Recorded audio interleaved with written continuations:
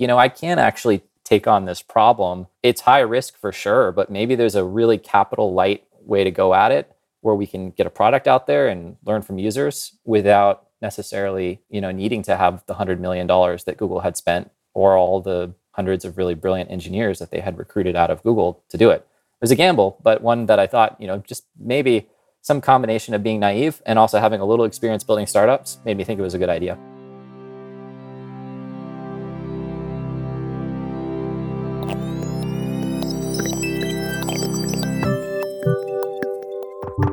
You're listening to What I Know. I'm Christine Lagorio-Chafkin.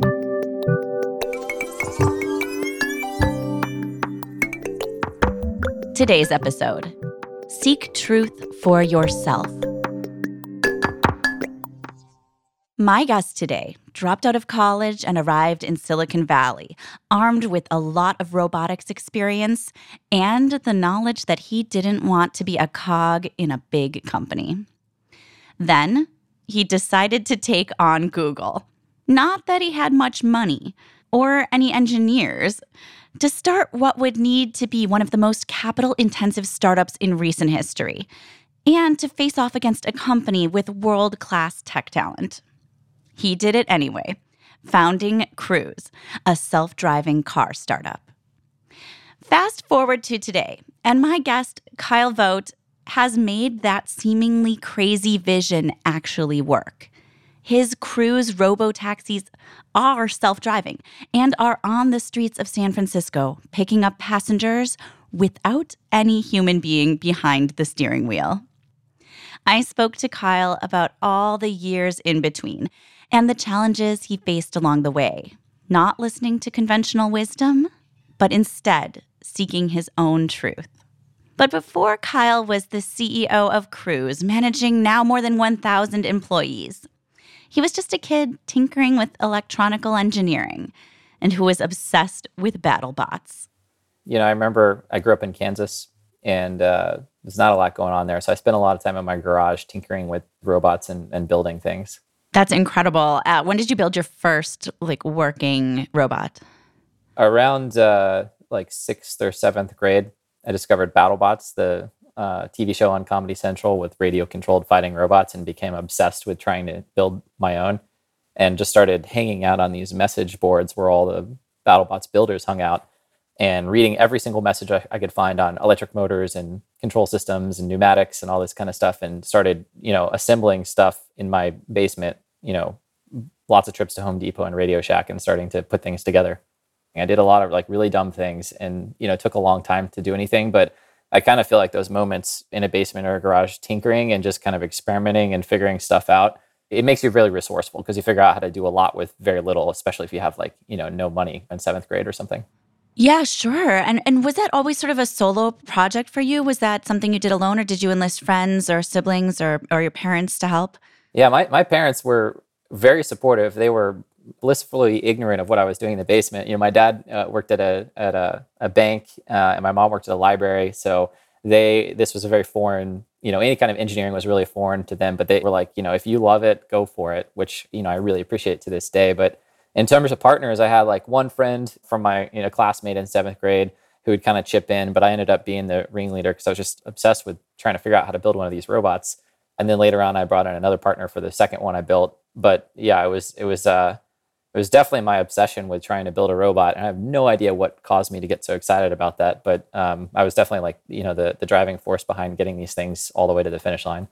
Yeah, it's incredible that there's a pretty straight line from that to your career. You then went to college and studied robotics, right? Yeah, and actually between the BattleBots and going to MIT where I worked on self-driving cars, there was a smaller self-driving car. It was one of those electric kiddie cars that kids can ride around on, that I put a webcam on and a Pentium 233 computer, smashed that thing into a little electric car and, tried to make it drive through a parking lot. And that was inspired actually from this, I don't know, crazy 10 or 11 hour drive I think my dad and I did going from Kansas, where we lived, all the way to Las Vegas, Nevada, where this BattleBot show was. And I just remember being on this road. It was a straight, boring road going through western Kansas. And I had my learner's permit, so I was allowed to drive. I think I was 15. And I just remember thinking, this is so boring. Why can't you just put a webcam on the dashboard of this car and, hook up some wires to the steering wheel and a motor to make it turn? Like, we shouldn't be driving. And that was kind of where the kernel of the idea came from. Wow. And I haven't got it out of my head ever since. So you were like 15, 16 years old. What year was this? This would have been like 1999, 2000, somewhere around there. Wow. Yeah. Fantastic. Actually, I wanted to bring up the story of you dropping out of MIT is actually in my book about Reddit. I don't know if you've if you've read that, but there's like a little kernel of the story when you were hanging out with Justin Kan and those guys. I don't know if you want to tell kind of your introduction to San Francisco and startup culture. Yeah, I mean, I can tell my version of this story, and we'll see if it matches up with what you've heard.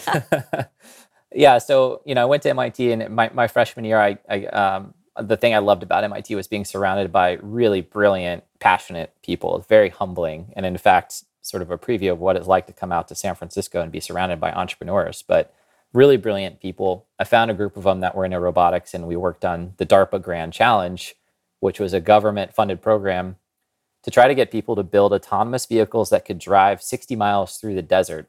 And it was a race. And so we worked on that. We didn't get very far, because it was all undergrads doing this in their free time. We didn't have faculty support, but it was like one of the most fun projects I had ever worked on. And that, it was a seed that was planted, I think, that I picked up later for starting Cruise. But anyways, one of the things I was doing was hanging around MIT and trying to meet entrepreneurs.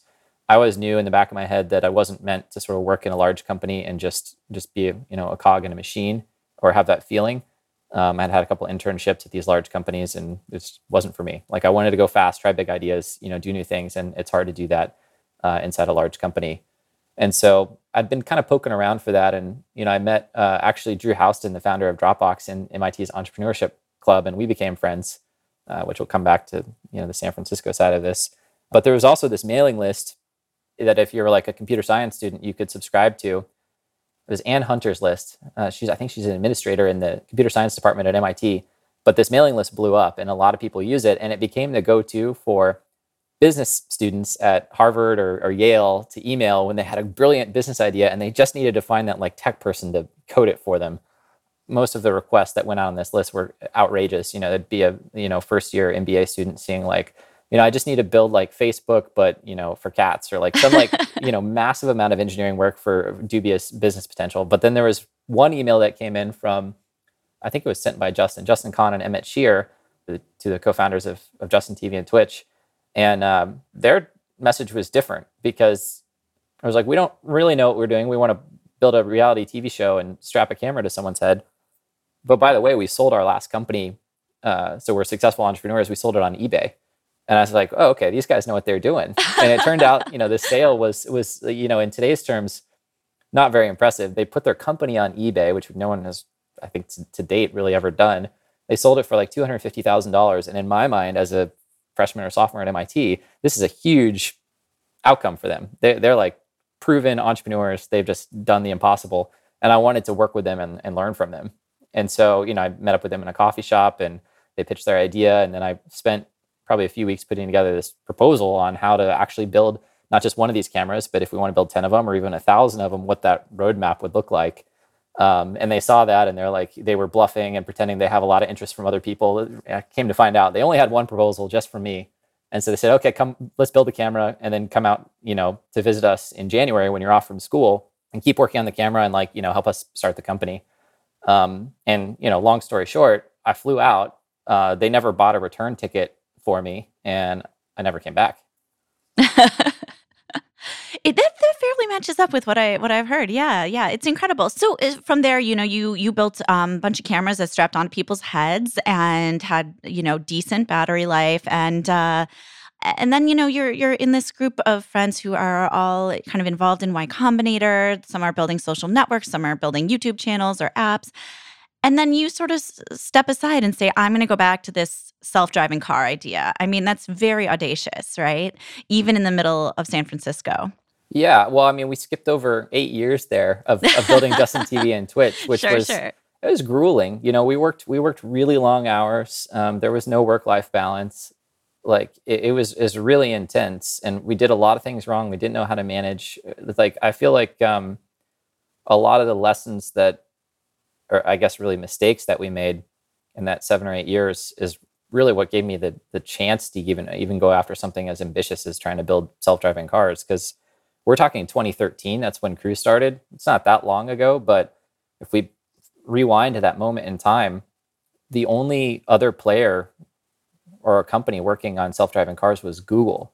And it was known as like the ultimate sort of elite set of engineers inside of Google were working on this project, impossibly hard science fiction stuff. And it was sort of known at the time that Google had already invested like $100 million on this. And to say like, I just came out of a video streaming startup and I'm going to go work on self-driving cars. And by the way, my only competition is Google, arguably one of the greatest tech companies in the world, sounded kind of insane on the surface. But I think the only reason I felt like I could even chip away at that is I'd learned a lot of lessons about being scrappy and building products with very, very limited resources inside of Justin TV and Twitch, because we were always, on the verge of running out of cash. And that built some kind of resilience and creativity, I think, that made me think, I can't actually take on this problem. It's high risk for sure, but maybe there's a really capital light way to go at it where we can get a product out there and learn from users without necessarily, needing to have the $100 million that Google had spent or all the hundreds of really brilliant engineers that they had recruited out of Google to do it. It was a gamble, but one that I thought, just maybe some combination of being naive and also having a little experience building startups made me think it was a good idea. Yeah, interesting. So I love that you say you were trying to approach it in a capital light way and do it a little different. How did you start? I mean, what were your first steps then? Well, it's kind of, I guess I should say, it's a little ironic that I say capital light, because now this has become one of the most capital intensive startups in recent history. I mean, we've raised billions of dollars right. To build self-driving cars. But at the time, I thought, the only way you can really get off the ground is not by starting and saying this is only going to work if we have, $7 billion. You have to find a way to get there a little sooner, or it's not really something you can do as an independent company. So anyways, my first approach, I was trying to break down the problem and say like, well, maybe these really expensive cars covered with sensors aren't the thing that you can actually turn into a product right away. So like, what's the smallest kernel of value to a customer that you can build? And sort of this intersection of being low cost, low technical complexity, high value to a customer. And I thought about things like, well, maybe you can do a really low speed valet parking feature where you drive your car up to the front of a Walmart, and instead of having to weave through the lot to find a parking spot, you could just push a button and someone could remotely, drive your car to a parking spot. That's kind of cool. That adds value. And, the cost to do something like that is not the same as covering a car in sensors to make it like a full driverless robotaxi. And then the other idea that I was thinking through was highway driving and the commute, and thinking back to that, long drive going from Kansas to Las Vegas, like, well, maybe that idea of doing sort of an auto steering type system would be helpful too, because no one likes driving, an hour or two on a highway commute. And the technical task, basically keep the car between the lane markers, seemed kind of limited. And that would certainly have a lot of value if people didn't have to drive their car. And so ended up going that route and building really one of the first highway autopilot systems, which consisted of a computer that would go in your trunk and a sensor pod that we'd mount on the roof of the car. And it would use cameras and radars and a motor mounted under your steering wheel to keep the car in its lane. And you could literally push a button and the steering wheel would go into automated control, and it worked. You'd still have to supervise the system and be ready to take over, if it looked like it was going to make the wrong move. It wasn't not the same level of rigor and validation that we have on driverless robotaxis. But in terms of delivering value to a specific set of customers with a problem for not very much money, we kind of had something there. Was that your first product? That was the first product we went after, highway autopilot. And we built this on a few cars and did some demos, and then decided to go a different direction. How did you decide to pivot away from that? We put it up on the website for pre-orders based on the demo videos we had created. This is common tactic in early stage companies, right? We're doing customer development. Is there a demand for this product at this price? And we didn't get a lot of bites. And so we thought, well, maybe we have to drop the price. We have to make it. The other problem we ran into is on our form where you could submit and say you're interested. We asked you to tell us what kind of make and model of car you have. And the challenge with this approach is that each make and model of car would require a lot of customization and engineering work to make the system work, since it's a retrofit. It's being bolted onto your car, essentially. We were hoping that like most of the people in San Francisco would all have kind of the same car, like maybe a BMW 3 Series or a Honda Civic or something. But there's no one category of car where like we'd have a lot of customers. And so, Huh. I thought everyone just drove a Subaru these days. yeah, well, I mean, these days maybe it's a Tesla. I don't know, but yeah. So we're like, okay, we have a problem here. And at the same time that we were trying to wrestle with this problem of how do we increase the market size here beyond just the one type of vehicle, this Audi S4 that we had started with, we were also having conversations with a few friend of mine's, or a few friends. One in particular, I remember his name is Tikon, and he was saying like, well, rideshare is blowing up and they're spending a ton of money on drivers. Like, you should take this technology and do robo-taxis. And I thought that is going more, head to head with what Google is doing. But I see the opportunity. This wasn't really obvious early on, because at this moment, Uber and Lyft were going from these tiny startups to these massive companies with multi-billion-dollar valuations.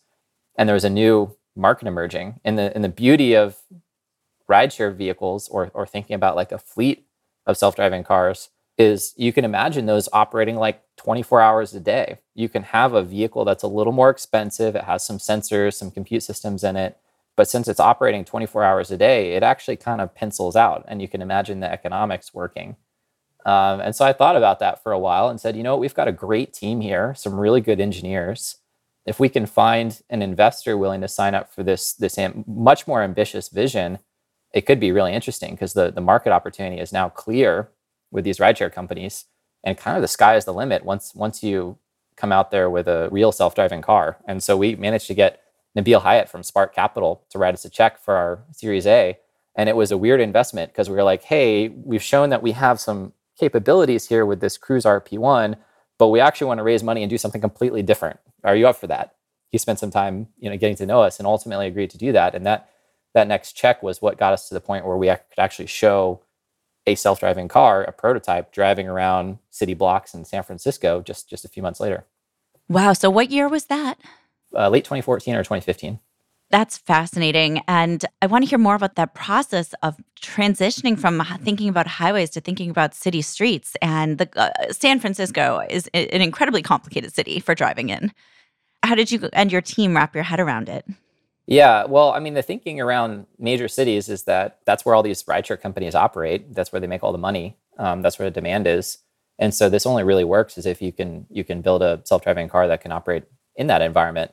But it's really hard. San Francisco is a pretty chaotic environment. It's like most, really dense urban areas. But that's the challenge you have to solve if you want to unlock the value here and meet the customer's needs, I guess. The big pivot from highways to city streets was tough. I had to really think through it. And me and my co-founder, Dan Kahn, were, penciling out what the strategy, like the go-to-market strategy would look like, how much time it would take to develop, how we would roll out the fleet, and whether we'd own the vehicles or lease them, and all these things sort of in secrecy, because we didn't want to let our current team members know that we were going to completely switch gears to a new business model, because they would sort of say, oh, okay, you've lost faith in the company. And that's, I don't know if that's what I signed up for. And so, we spent a couple of weeks sort of in a crash course trying to figure out this essentially new business plan. And then when we made the decision to do that, I sat down with each of our team members one by one. There's maybe 20 people or so, and basically did the pitch and said, all right, this is why this isn't working. We have a great team. This is what we're going to go do. Are you with us? And everyone signed up except one person. And I respect their decision, because it was not what they came to the company for. But everyone else was like, you sound crazy, but there's something here. When we come back, I'll ask Kyle what happened when his scrappy startup started talking to GM, and what he calls a huge leap of faith. But first, a quick break.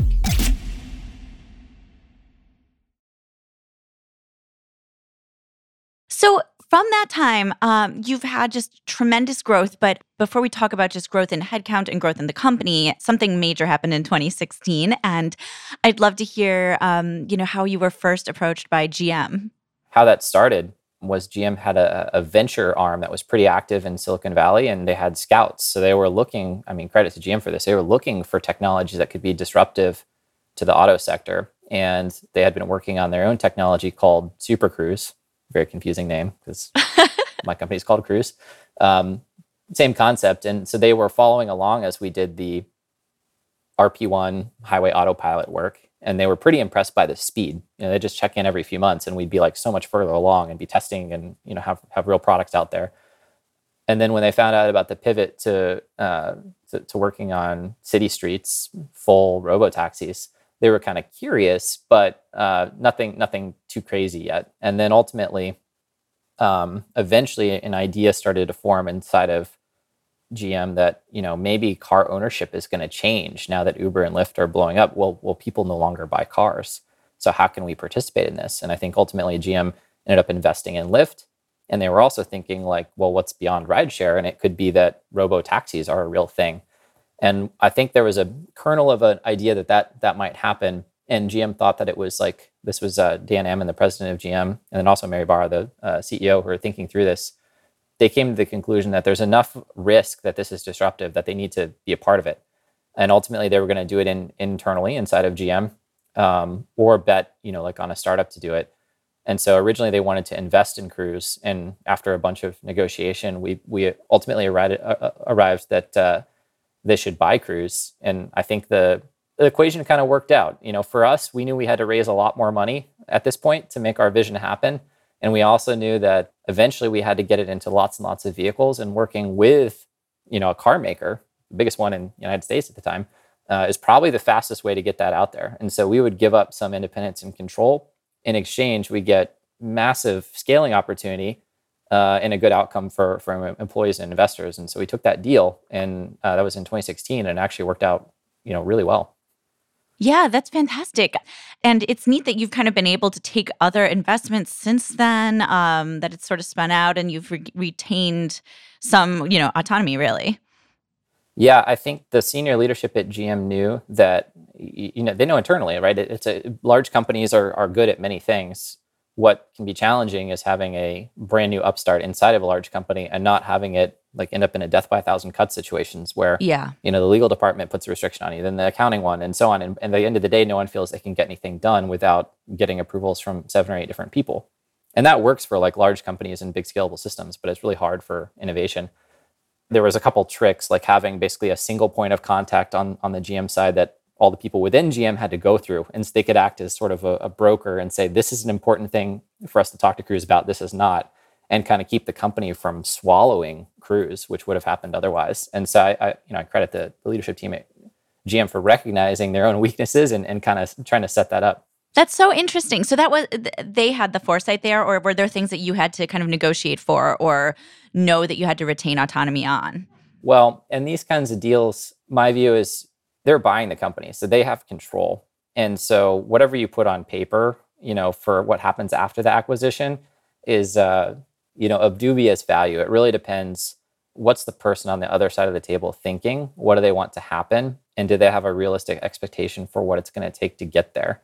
And so for me, it was more about knowing that this was strategically important to GM and something they didn't want to screw up, that I kind of had to take a leap of faith with the people I was working with and assume that they were going to make the right decisions. And that was a risk. And in a lot of times, I've seen large companies buy smaller ones, and it doesn't work out. And so it was a risk. And I think there's a decent chance if you did this same deal 10 times over, 9 out of 10, it might not have worked. So you knew it was a risk going into it. What was the thing that tipped the scales for you? Or was there one thing that you said, this is worth it, this is worth taking the deal for this upside? One thing I think that we developed early on at Cruise was the idea that there's a mission here. We can use this technology to do really good things, like for automotive safety, for giving people their time back. And it's really important that we see this through and make it happen. And this is kind of bigger than us as individuals. And so I tried to, as the leader of the company, live that and say okay, well, what's the most important thing for the mission?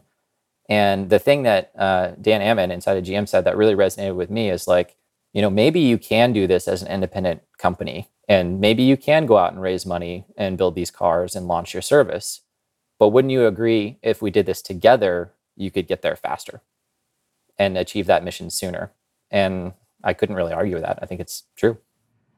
Yeah, that's incredible. Have you learned anything about leadership or managing since being at GM, or did most of that learning come earlier in your career, at Twitch or starting up Cruise? I'm still learning a lot about managing. I mean, I don't think that's a journey that ever stops. But at Justin TV and Twitch, I think the company size was around 300 or 400 people at the time I left, and I wasn't even managing that whole group then.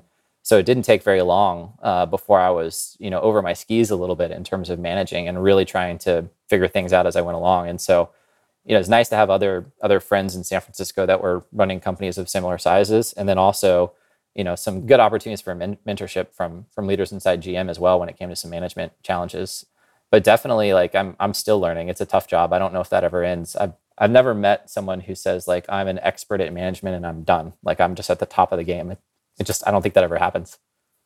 I mean, it can't, right? Companies are always shifting, and so is the world, right? I mean, the best managers and CEOs I know today still have coaches, right? So that learning mentality never dies. Do you have a leadership or management coach? I don't at the moment. I've had like probably 5 or 6 over the last decade, but I'm always swapping in people for new ideas. I think it's pretty valuable. Yeah, that's fantastic. What's one piece of advice you've gotten from a coach that you can share? One of the small actions that I started taking, which is going to sound really trivial and obvious, but I just started doing it and saw like a lot of results, was just in meetings, letting everyone else speak first and get their ideas on the table.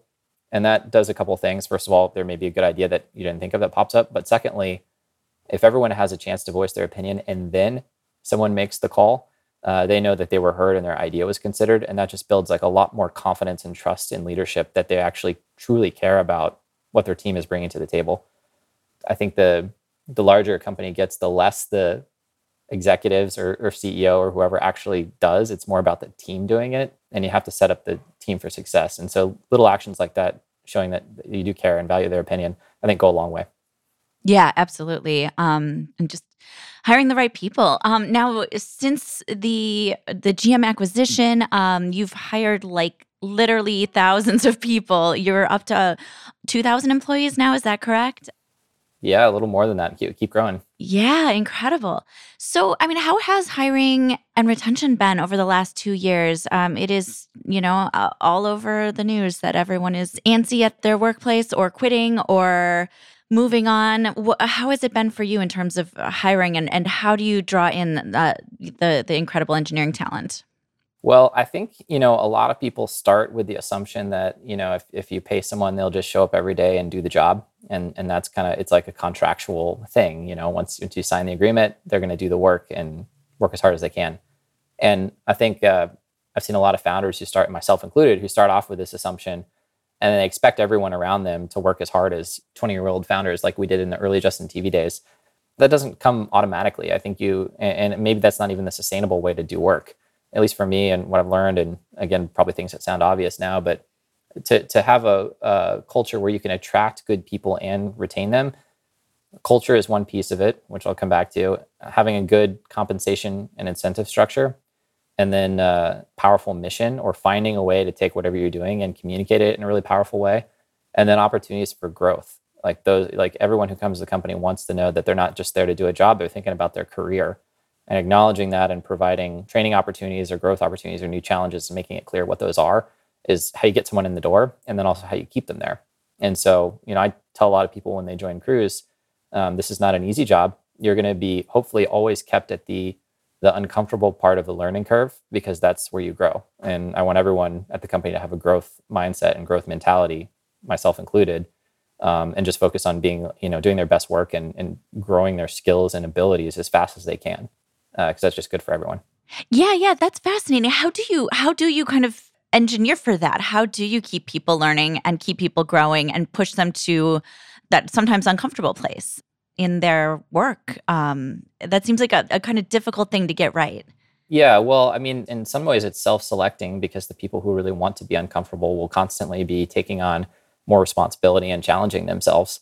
In other cases, we've spotted really good work and then loaded that person up with more opportunity and said, hey, maybe you don't have maybe your resume doesn't say you're qualified for this. You don't have the experience we would normally expect, but do you want to try this? Do you think you can do this? And give people a shot. I mean, we don't try not to lean too far forward because then you can set someone up to fail. But certainly if someone is doing great work and wants to grow, like spotting that proactively is really important. And that's not something that I can do at the top of the company. It's got to be embodied at every level of leadership in the company. Yeah, that's fantastic. And tell me more about the culture. How would you describe it, or rather, how would an employee describe it? Well, I got to start by acknowledging we made a lot of mistakes along the way, particularly in the 2017, 2018 timeline. We were growing the headcount over 3x per year. Wow. And we basically our thinking at the time was really simple, which is, we're doing a lot of engineering work and there's so much work to do. We need to hire more engineers. And we did that without putting as much thought into the hiring, like the right balance of really senior engineers that can mentor people who are still growing, and also really seasoned engineering leaders who can attract and retain and get high output from their teams. And so as a result, the culture suffered because we had a lot of people with growth opportunities or who wanted to grow, but didn't have managers who knew how to help them grow. That basically made it feel like, joining Cruise might have been like a dead end for your career. And so we had a real problem there and started focusing on building out a really senior engineering management team, particularly on the engineering side, because that was, where we were suffering the most. And it took us probably a couple of years to fully recover from that and build out, a solid leadership team that had done this before, knows how to inspire and recruit and provide growth opportunities for the team, and then to fill in all the really good leaders we needed across the board. So, that was a key thing. There are a lot of other pieces that go into really good company culture and engineering culture, but we focused on, a handful of behaviors and doubling down and trying to reinforce those and encouraging all our leaders to lead by example. But one thing that, when people talk about the culture at Cruise that we're really proud of is our focus. And I think this kind of starts from early in my career at Justin TV and Twitch and early days of Cruise, which is like, we're going to figure out what the one most important thing is to move the company to the next level, maybe on the next 12 months, and get the entire company working on that one thing. And it sounds really simple, but when you have 2,000 plus people across lots of different functions, lots of different teams, the tendency is for each team to create its own set of goals that maybe improve their system in some way, but don't necessarily have a linkage back to the company's goal. And I said, no, everyone has to be in some way contributing to this goal. We're going to say no to everything else, like do this one thing. And when you do that, you have a culture where everyone feels like they're part of the same team. They're all going after the single goal. And you create this like sense of progress and speed and velocity, and everyone can feel it because they're like kind of swept up in this stream that's moving really fast towards the objective. And it just creates this sense of energy and accomplishment and bustling intensity that I think is kind of addicting once you get a part of that culture of focus and really picking the one important thing and just doing that and putting blinders on and pushing everything else aside is a key part of our culture. Does that single goal change frequently, or does it largely stay the same? How does that work? Well, ultimately, zooming out, what we want to do at Cruise is deploy self-driving cars at scale, because we think it's going to have massive positive benefits for society. And so that's the North Star and longer term roadmap. But each year, the leadership team sits down and says, knowing that's where we're going in the future, what's the fork in the road we should take that's sort of directionally aligned, but something we can accomplish this year? And so it does change a little bit year to year. This year, we have driverless robotaxis operating in the city of San Francisco. What do we want to do? More cars out there and cover, the whole city. And that's a very simple goal and everyone knows how they need to contribute towards that. And next year, it's probably more about many cities and growth. But we can kind of change that each year, but still keeping in mind our long-term vision. So 2022, you've launched robotaxis in San Francisco. And it was it 2 weeks ago that you were doing the first actual rides, actual ability for people to sign up and try to get a robotaxi? Yeah, so it's been happening quickly. Just in November 1st, I took my very first ride, which was the first time anyone's ridden in a driverless robotaxi in a major US city. And then we did some employee rides. And then, as you said, just a couple weeks ago, members of the public are able to download our app and hail a robotaxi that shows up with no one in it, pulls up to where they are and takes them through the city. That is wild. So you tweeted that on day one of launching Cruise to the public, someone fell asleep in the back of the taxi. Now, you knew this. Yeah, that same person has done that like twice now, I think, using our service. Yeah.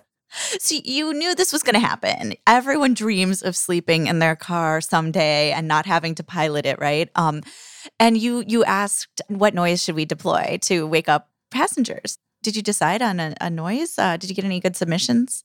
I mean, there were a lot of submissions on that. Like, what's the alarm clock for if you fall asleep in a robotaxi? And my conclusion from that is we should not pick. I'm not going to pick that sound. I think everyone wanted something. They wanted to customize it, so we're going to let people do that. I mean, some people wanted some very not safe for work type things to wake them up, and other people wanted the gentle, alarm clock chime that you have on your iPhone or something.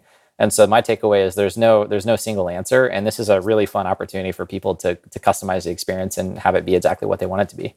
So not going to go with anything like any saucy default there. We might have a saucy default, yeah, but I'm not sure which one just yet. But I think that's for something like this, it's such a cool technology. It's such a new thing. It's so magical. You have to have a little fun with it too.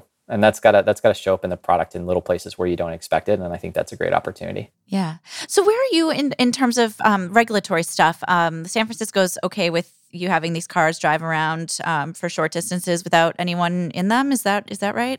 Yeah. So regulation for driverless cars has been an interesting thing to watch develop over the years. Simply at the federal level, you have NHTSA, NHTA, and HTSA that regulates the safety of cars in the US, and they can recall them and things like that. And then each state has the ability to regulate like permitting and licensing and that kind of thing. And so you really need both the federal and state to be on board to operate. And in some cases, there's even city level ordinances. And so at the federal level, NHTSA, they're a regulator, but they have the public's interest in mind. They want to make transportation safer. And it's pretty clear when you look at the fact that most car accidents are caused by humans being human and making mistakes, that, robotaxis should be able to improve automotive safety over time. And so they're generally supportive. They want to see this technology develop and exist to combat the increasing amount of distracted driving and other things. We're all on Instagram and TikTok and whatever it is instead of paying attention to the road, and that's just human. And then at the state level in California, we've gotten permits from the Department of Motor Vehicles, and we're working on a permit from the California Public Utilities Commission. And basically there is just having a permit to be able to operate these cars, and then a separate set of permits to be able to charge money and actually operate a robotaxi service. And so, we expect hopefully within the next few months, we'll have the complete set of permits across the board, all the approvals from the federal and state level to actually be charging money, because right now we're not. And we could do that for a small fleet, but eventually, when we're operating lots and lots of cars, it's very expensive to just offer a service for free. And at that point, we'll be sort of in the very beginning of a journey to scale up and try to increase the number of vehicles and the number of users and the number of places that you can use this service. Has one of the robotaxis ever been pulled over? Yes. Yeah. I mean, I think, we try to stay close with law enforcement and let them know what to expect, right? Especially first responders in the event that there's an emergency, not necessarily related to the self-driving car, but whatever it is. Yeah, sure. And so we've worked with them very closely to let them know what to expect and how to interact with these vehicles. But we've had a couple of police officers who, in my opinion, were just kind of curious and will turn on their lights and see if the car pulls over. And it does, which is amazing. And then they'll get out and walk up to the car and see no one inside. And we have the ability for our customer service agents to talk through an audio connection to officers when that happens. But on the technology side, to have the car figure out that there's flashing lights, that means this car is supposed to be pulling over, not the car in front of you, and so on. And to have it execute that maneuver in real time and stay pulled over as the police officer walks up sounds very simple and obvious to a human, but the amount of behind the scenes work to enable that on the technical side is staggering. Yeah. Wow. Right now, do you have like a customer service person working on every car like live as it's driving? No, just there's just a single button in the car that you can push if you want to talk to someone and understand how to use the service or how to use the app or whatever. And then in certain situations, like if the car's pulled over, or if there's a construction zone and the car doesn't know how to proceed, it can proactively call out to customer support or another set of people that are capable of sort of dropping breadcrumbs or hints for the AV to help it get through a confusing situation. Wow, cool. Yeah, it's fun stuff. That is so neat. There's this thing that happens, I think, with self-driving cars in general, because there had been so many predictions 20 years ago, 10 years ago about when we would all have self-driving cars. Now, there is plenty of technology that is related to self-driving and autopiloting within lots of the new vehicles that are out on the road today. A lot of lane control and speed control and automatic stopping and cameras, rear view, front view. But there are really no self-driving cars yet, functionally on the road. And everyone likes to say, like, "Oh, well, wasn't this supposed to happen in 2018? Wasn't this supposed to happen in 2015?" Is that demoralizing to you or your staff ever as you're still trying to solve this very difficult problem? To me, no, I'm used to it. There are lots of critics in the industry who even though we're operating driverless robo taxis today in San Francisco, still say this Hmm. technology is not here and never coming. And I think like at some point you just have to seek truth for yourself, which one of our behaviors at Truth, seek truth. Like look at the data, look at the facts, decide for yourself what you think about an issue. In this case, like we see a pretty clear path from a technical and operational and product and regulatory standpoint to get this product out there. And so it's not a question of if, it's when. And I'll be the first to say that this took a lot longer than I had hoped originally to develop and build this technology and cost a lot more money. But that's because it's a deceptively complicated problem, and I say that because in just 6 months, the early version Cruise employees, or maybe 20 of us, were able to get a prototype self-driving car driving around a few blocks in San Francisco. The challenge then is making this technology safety critical and have the right level of redundancies and validation to handle all the weird things that can happen, including police officers pulling you over. And then also to have AI that can handle all the weird things that can happen in San Francisco that aren't expected and perform at a level that people expect. And that's one of those things where the difference between a prototype and a production system might be 10,000 or 100,000x in terms of performance, even though the prototype kind of looks like it's working. So there's a lot of people today who have this, technology like this in your cars, but you are the redundancy. You have to take over if it makes a mistake. Pulling that person out of the car, I think, is one of the most challenging engineering initiatives that really we as a society have taken on in the last, several decades. I mean, we've had computers have beaten humans at checkers and chess, several years ago. Recently, computers have beat humans at video games. But to be on par with or close to human performance on a task like driving, where the environment's completely unpredictable, the vehicle itself is bouncing around on bumpy roads with sensors that can overheat and break and all these things, and to make a safety critical decision in literally the blink of an eye is an extreme technical challenge. And it's taken time to do it, but I think we are at the verge of real deployment of this. And it's one of those things that maybe it's suddenly appearing and people are surprised by it, but it's nearly a decade in the works. What are we looking at in terms of the next few years, the next decade? What do you predict the landscape will look like? Actually, give me in 5 years and then in 10. Will there be a commercially available product, do you think? Well, commercially available product, I hope it's just a matter of months from in San Francisco. Well, beyond taxis? The really interesting thing about this technology and its evolution is, at least within Cruise, it's been improving several 100% per year, year over year, for many years. But there's this threshold that you have to reach before it's ready to put out there commercially. And so we're, on this long, say, couple decade timeline of self-driving cars, we're just at that interesting point in time when the improvement line and a rate of improvement for this technology has put it over the threshold where you can start to launch. But it's not going to stop improving now. It's going to keep improving several 100% per year every year. And there's really going to be fewer and fewer impediments to rolling this stuff out. The cost of the sensors is dropping, the manufacturing capabilities of companies like Cruise are increasing, and the performance of the software is getting really, really good. I think you're going to see very rapid scaling. So in 5 years' time, I expect easily most major US cities and probably several around the world to have full-scale driverless robotaxi service available to members of the public at a really attractive price. And even in that time horizon, you might start to see the first handful of products available to consumers to go out and buy.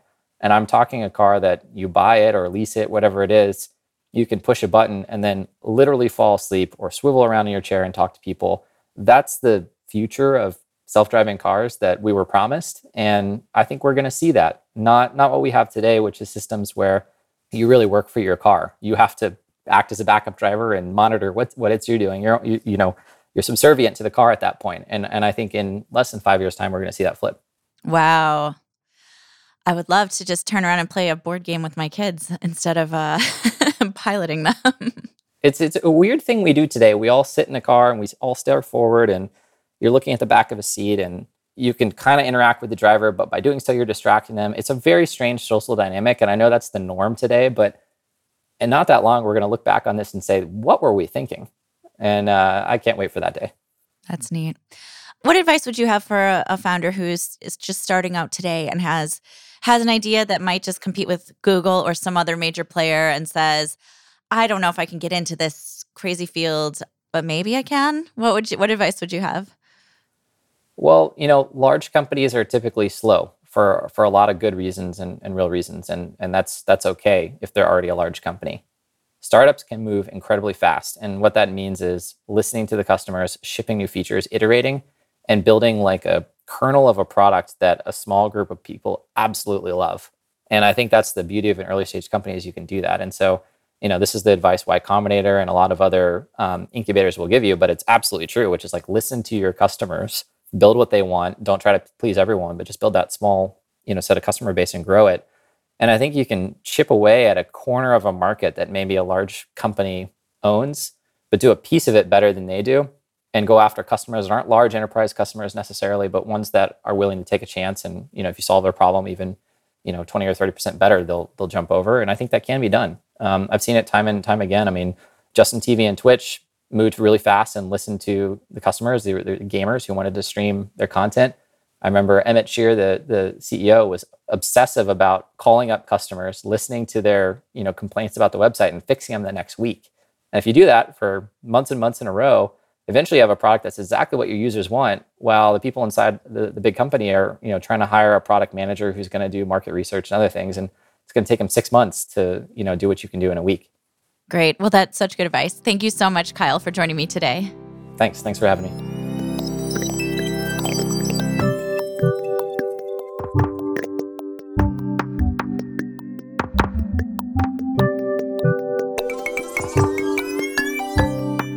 After talking with Kyle, what impressed me was that he's been so solely dedicated almost his entire life to this one audacious challenge: to make cars that drive without humans telling them what to do.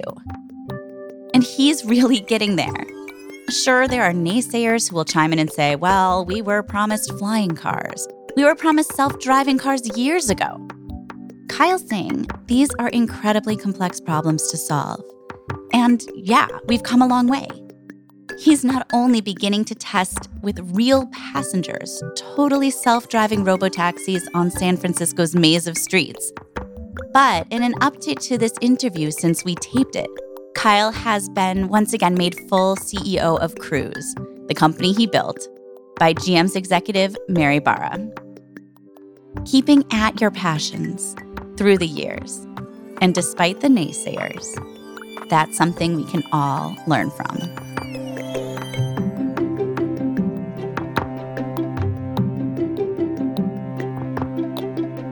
What I Know is a production of Inc. magazine. I'd love it if you could subscribe or follow wherever you are listening. It'll help make sure you don't miss the next episodes of What I Know.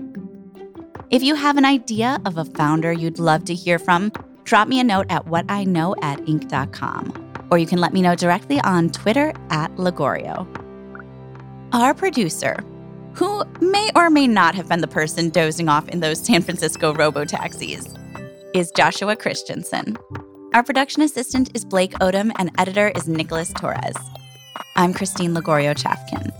Thank you for listening to What I Know.